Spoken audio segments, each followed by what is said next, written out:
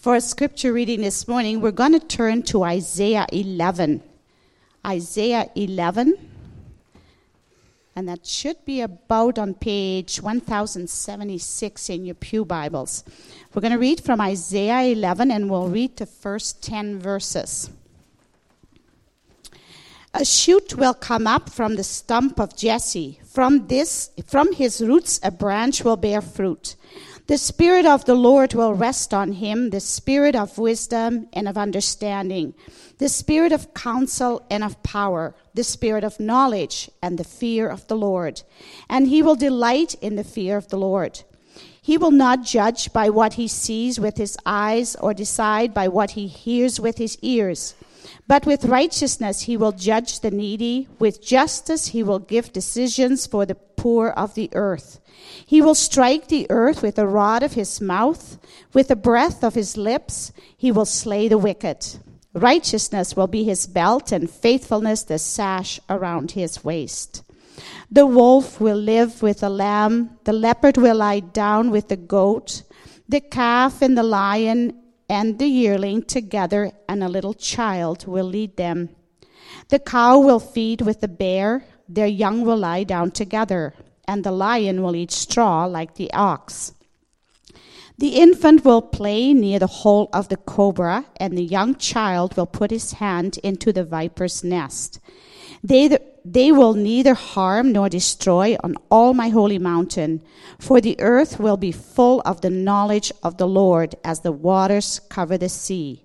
In that day, the root of Jesse will stand as a banner for the peoples. The nations will rally to him, and his place of rest will be glorious. We're also going to read from the New Testament, and we're going to turn to Matthew 3. In the New Testament, from Matthew 3, and we're going to read the first 12 verses. Matthew 3.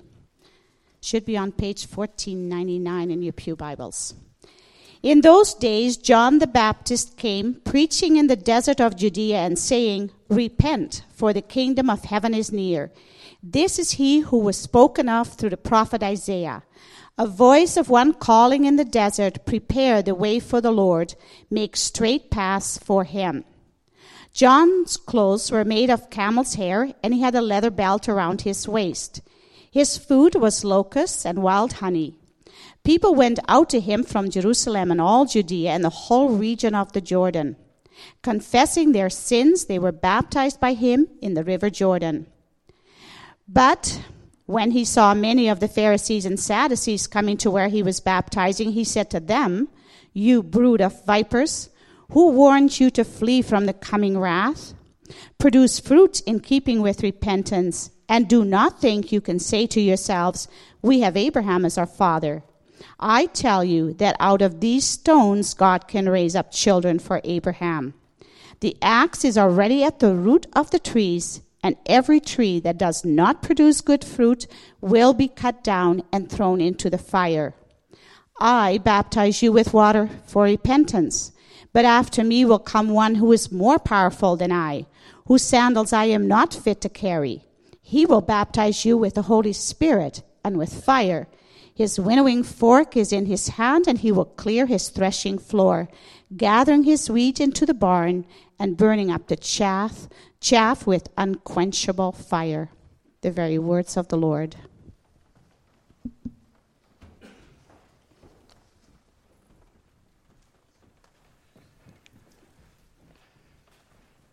Great. Thank you, Anne.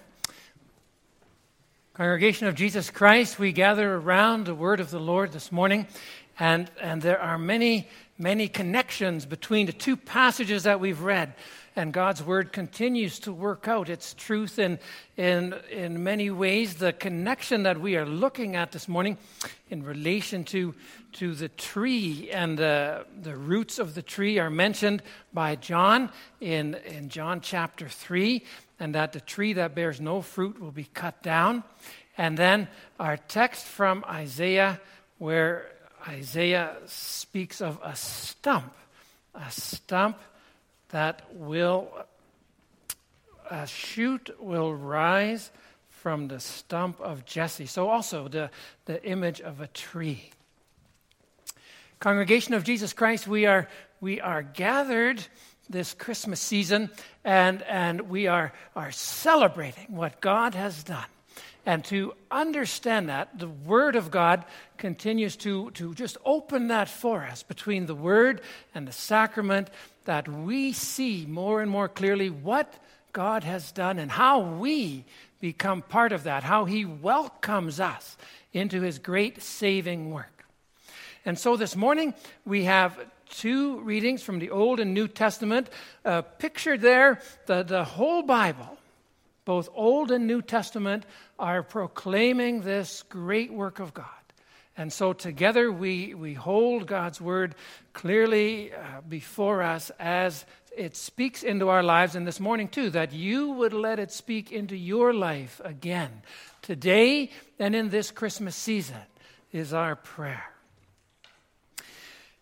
The readings this morning are about a tree. We're going to focus in on the tree. And I want you to remember that in relation to, we have a tree. And people wonder, why do we have a tree? And we have a tree because the Bible does talk about Christmas in terms of a tree. And so as we see the tree, think about the tree. You have trees in your home. You think about what God has done, what He is doing. And so that's what we're looking at this morning. That example of Christmas, which we find both in the Old and New Testament. The picture is when a tree gets cut down. When a beautiful tree gets cut down. Now, this tree is an artificial tree. We have a tree in our front yard. It's a Schubert choke cherry. It's a beautiful tree. It started, when we got there, it was probably, 10 feet. Now it's probably 20 feet high. It's one of those trees that starts in the spring early with green leaves, and then they turn purple. And so you have that lovely purple choke cherry, and then it has the berries on it, and just a lovely tree. In the winter, last winter, with those berries after the leaves were off, I really love it because the birds come in. And they love those berries. And we even had a big pileated woodpecker on that tree in the middle of town in our front yard. It was great.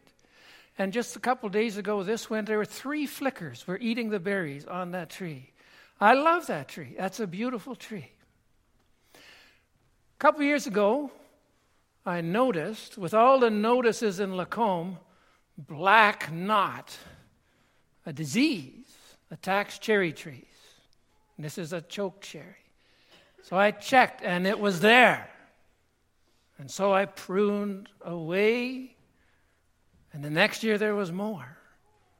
I pruned again, and this spring there was more again. I pruned it again. Then I asked Alan, have you seen Alan? He rides his tractor, his lawn tractor, through town. He's the garden guy, right? He does yards and lawns, and he was coming by, and I stopped him. I said, Alan, what's up with this tree? He looked at it, and he said, it's got to be cut down. I was sad. Beautiful tree. The birds coming in. Got to cut it down. I said, man, that is too bad. That's sad. But then he said, a shoot will come up. So I didn't know that. A shoot will come up from that dead stump. And you'll have a nice, bush, tree. He wasn't absolutely sure. Anyway, more of a bush, right? Anyway, it'll be alive again. We'll have the tree again. Said, wow, beautiful. That'll be good. Out of a sadness, kind of a loss, something couldn't be saved, it dies, but then life comes. The people of old knew about these things, trees and stumps and shoots. They knew that for something like a dead tree stump, life could come. Certain species, spruce tree won't do it. Certain ones will. And that joy, Isaiah takes and equates to Christmas, to the hope of the Savior coming. And he is speaking about life and joy instead of death and sadness. So that's what we are looking at this morning out of Isaiah's prophecy. And then along with that, John the Baptist in the New Testament, Matthew 3, speaks to people. And as he looks at them, he invites them out into the desert. And he has them recognize that their life is dead. Their faith is dead. They are fruitless trees that will be cut down, and that's a very sad thing. But John comes in the deadness, out in the desert, and he says there's life. There is life that can come forward, that is springing up. And the talk in Matthew 3 is the kingdom of God. The King is coming. The great joy that's Christmas. Jesus is the newborn King. And so he declares that joy, the life in Jesus for those who are dead in sin. So those two passages bring that before us. Our theme this Christmas, this Advent season, is coming home for Christmas, coming home to God's house, coming home so that we see what God is doing.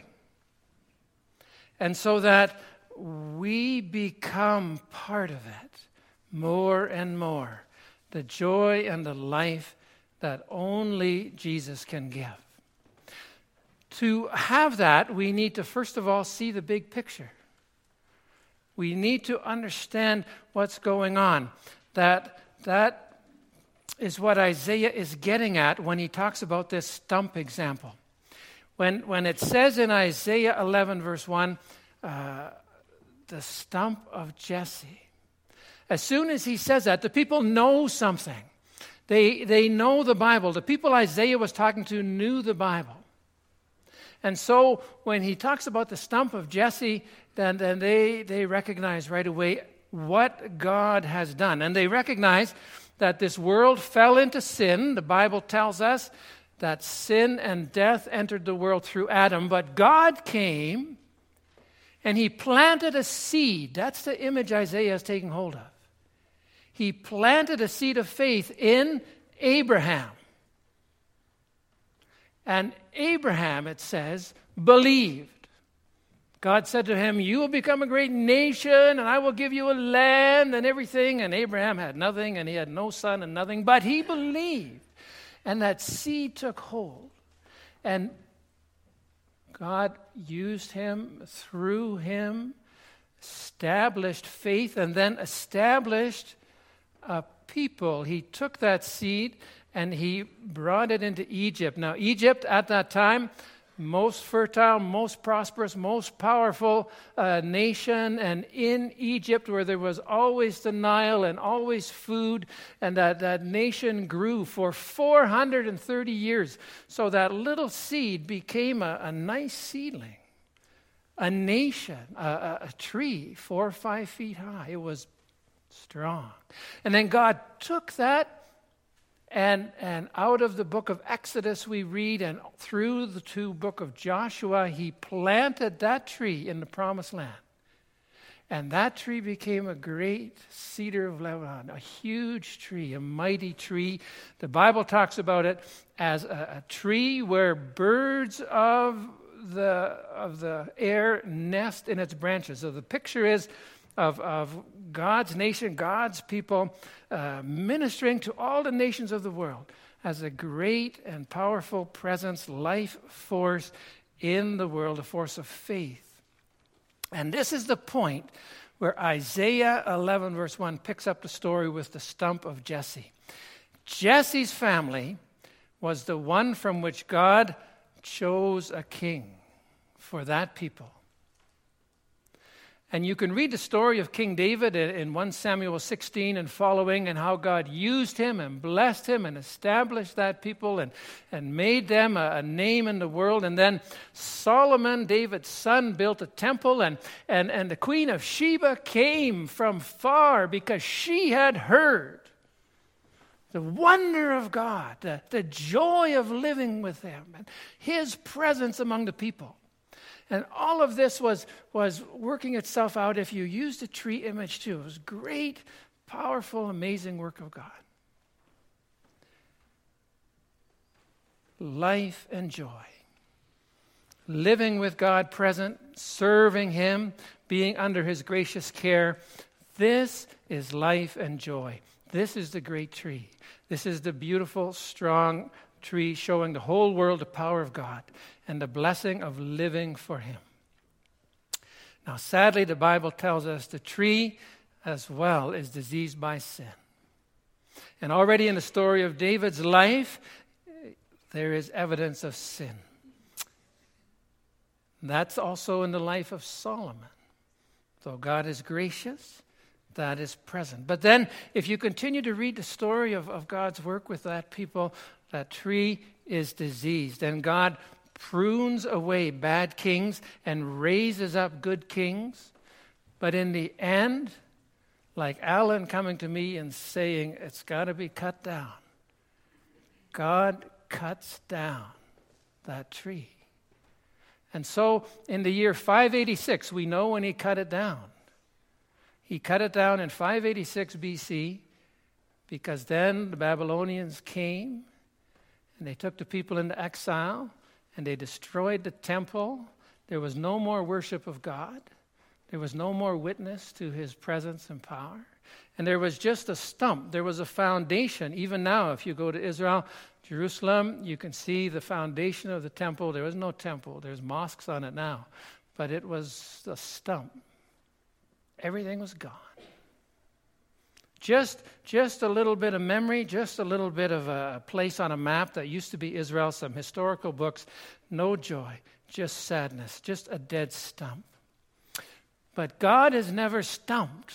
God is never at a loss. God is never finished. So even in sin, even though the people are disobedient, the truth of the Bible is that God brings life, even when there's only hopelessness, sadness, and death, even out of this dead stump. And so out of this dead stump, Jesus the Savior is coming. It's always promised. And then as Isaiah declares it, God is going to send a Savior. Isaiah 11 verses 2 and 3. Just an amazing Savior. A Spirit-led, God-centered, totally just and true and right Savior. Beautiful picture. The hope that we have, the joy that God is coming in power to save, restore what sin and death has destroyed. And so we see that again in the Lord's Supper too, the call of the Savior coming, the assurance that he came into this world giving his life so that we might live. Jesus, our Lord and King. When all the other kings failed, Jesus is King. And the thought, the understanding to make him Lord, to make him King of our lives, that's the joy that he brings. He is the newborn King that we celebrate, pictured in Isaiah 11. That's the big picture. That's the truth of the Bible. That's what we need to see in order to have joy and to understand where life comes from. How do we really become part of this great work of God? How can you and I invite others too to come home for Christmas? How does that work? How can we be with God, with Jesus, be part of all that he's done and even what he continues to do right now? And that's what John the Baptist tells us in Matthew 3. That's why we go there. He is going to people who are dead in their sin. They come from Jerusalem, from Judea, from the whole area, it says, because they recognize the deadness in themselves. They've been trying to do things this way and that way, but they haven't really put their faith in God. They haven't really trusted in his saving power. And they come to John recognizing that deadness, and that is where they are confronted with the question to look at their lives. They think everything's okay, but it's not okay. They just need to pause and reflect. Okay, what is exactly your purpose, your place? How is your life of significance? There is all kinds of emptiness and deadness in our lives without faith in Jesus. And again today, Jesus asks us, all of us, to look again and see too what we are living for, what our goal and purposes are. John declares there's a king. He's establishing a kingdom, and he's inviting people to be part of that wonderful work of changing from death to life. He's calling us to repent again, to repent of the things that hinder us from living for Jesus, to admit that if we get caught up in trying to live for ourselves, we are not getting anywhere. We are only losing more and more. So he lifts up the name of Jesus, the Lord, the King, whom God has sent to be our Savior. And so Matthew 3, verse 5 and 6, people went out to him from Jerusalem and all Judea. Why? Because they recognized how empty their life was. And they wanted to take hold of what God is doing. So they confessed their sins. They were baptized. And they came up renewed. That's joy. That's life. That's coming home for Christmas. That happens. That happened then and it happens now. That actual transforming power of God by the Spirit. If you would allow that to take hold in your life, you would just be refreshed and renewed again. I heard an example just this week. We meet as pastors. Every month we meet on a Thursday morning. And our chaplain, we have a chaplain, Dale Fallon. He works at Red Deer, and he works in our hospital here one day a week. He, as a chaplain, pastor, he does a lot of work in Red Deer in the Palliative Care Center, the Palliative Care Unit in Red Deer. That's where people who are terminally ill, who are dying, are cared for until the end. And so he finds himself there quite often because at those points, people look at their life. Nothing focuses us more clearly than the reality that our life is coming to an end. And so he has opportunity to speak into people's lives there in a way that normally doesn't happen. And he had opportunity. He met a man there, a man who's terminally ill. The man knows he is dying. Man has no faith, no knowledge of God. And Dale sat down with him, spoke to him, asked him, reflecting on his life and where he was, and he admitted, he said, nothing. My life was not good, and my hope is there's nothing. Empty. And so Dale simply took the truth of God's word like Isaiah had in mind and explained to him, God created us, our sinfulness, the work of God in offering a Savior, Christ coming. And this man heard it all like it was for the first time. And like those people going to John the Baptist, he said, I'm a sinner. I need God's forgiving grace. And he received the grace of God. And in his room there in the palliative care unit, which is only death, there was life. There was life and joy. The man was renewed. And Dale said, too, you don't see it all the time. You don't see it in every case. But he said, too, that power of God was at work. And then the most significant thing, the man was Dale shared, too. The man was just reflecting on God's word and having just wonderful peace and joy. And then through conversation, Dale said to him too, you even in the day, every day, you let God's word lead you and you seek to live for the Lord Jesus, even the days that you have.